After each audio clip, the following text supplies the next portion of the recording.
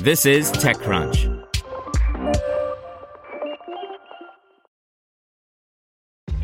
This episode is brought to you by ShipStation.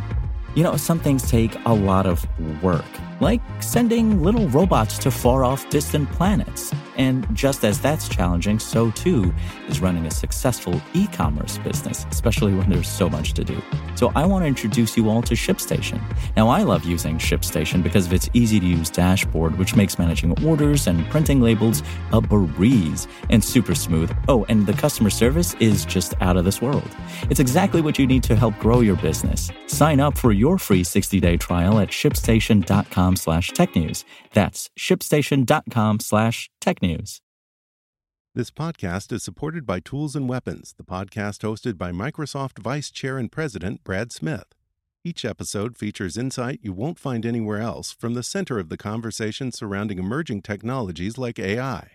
Right now in the podcast, you can hear a special episode where Brad Smith lays out Microsoft's vision for a vibrant marketplace driving the new AI economy. To hear more, follow or subscribe to Tools and Weapons with Brad Smith wherever you get your podcasts. Welcome to TechCrunch Daily News, a roundup of the top tech news of the day. Brought to you by MD Anderson Cancer Center, where a team of nearly 21,000 strong are researching, innovating, and working to end cancer. Learn more about the leader in cancer care at makingcancerhistory.com. Uber gets ready for its public market debut, Jeff Bezos details Blue Origin's plans to go to the moon, and we talk to Tim Cook about coding education. Here's your Daily Crunch for May 10th, 2019. First up, Uber debuted on the New York Stock Exchange this morning. Yesterday, the company priced its initial public offering at $45 per share, raising $8.1 billion in the process. The pricing came just a day after drivers all over the world went on strike, with drivers in San Francisco protesting right outside Uber's headquarters. In space news, at a packed event blocks from the White House, Jeff Bezos took the stage in front of select members of the media, executives, government officials, and a gaggle of middle schoolers to reveal new details of his plan to get to the moon by 2024. Blue Origin is going to send humans to space on New Shepard later this year and has unveiled a lunar lander called Blue Moon to access the resource-rich lunar surface, Bezos said.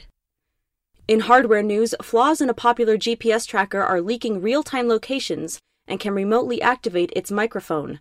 The Chinese-manufactured white-label location tracker, rebranded and sold by more than a dozen companies, including Pebble by Ho IP Telecom, OwnPhone Footprint, and SureSafe Go, contains security flaws, which security researchers say are so severe the device should be recalled. In Apple news, CEO Tim Cook is talking about coding literacy, the SAP partnership, and some other interesting topics. To read the conversation, an Extra Crunch membership is required. In crime news, U.S. prosecutors have brought charges against a Chinese national for his alleged involvement in the data breach at healthcare insurance giant Anthem, announced in 2015, that resulted in the theft of 78.8 million records. 32-year-old Fuji Wang and other unnamed members of a China-based hacking group are charged with 4 counts of conspiracy to commit fraud, identity theft, and computer hacking. In mobile news, smartphone shipments have hit a 5-year low in North America. That's bad, but it's also in line with what we've been seeing globally. Shipments dropped from 44.4 million down to 36.4 million, marking an 18% drop year over year for the first quarter of 2019. And finally, Facebook's VP of AR/VR product Hugo Barra is out after some leadership changes at the top of the Oculus organization. After initially being hired to lead the whole VR division, Barra will now be leading global AR/VR partnerships, while Eric Sang, Facebook's director of product management, will be replacing Barra in his most recent role leading AR/VR product management. That's all for today. Check back weekday afternoons for more from TechCrunch or go to TechCrunch.com.